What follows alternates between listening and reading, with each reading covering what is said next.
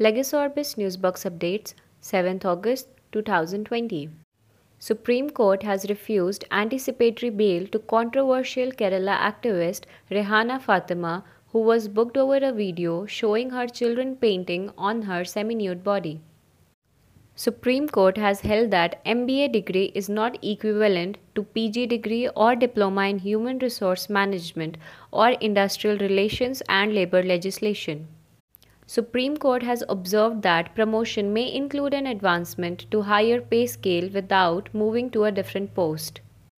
Delhi High Court has given its nod for conducting the online open book examination for final year students of Delhi University. That's all for today. You can now prepare for the Judicial Service examinations or simply learn the law with Legis Orbis online live classes. Legis Orbis is now offering online classes on 8 law subjects. With 16 to 20 hours of live online lectures, get a comprehensive study material for each subject you enroll for, with case comments on 30 plus landmark judgments. Limited seats. Register now. Visit www.legisorbis.com.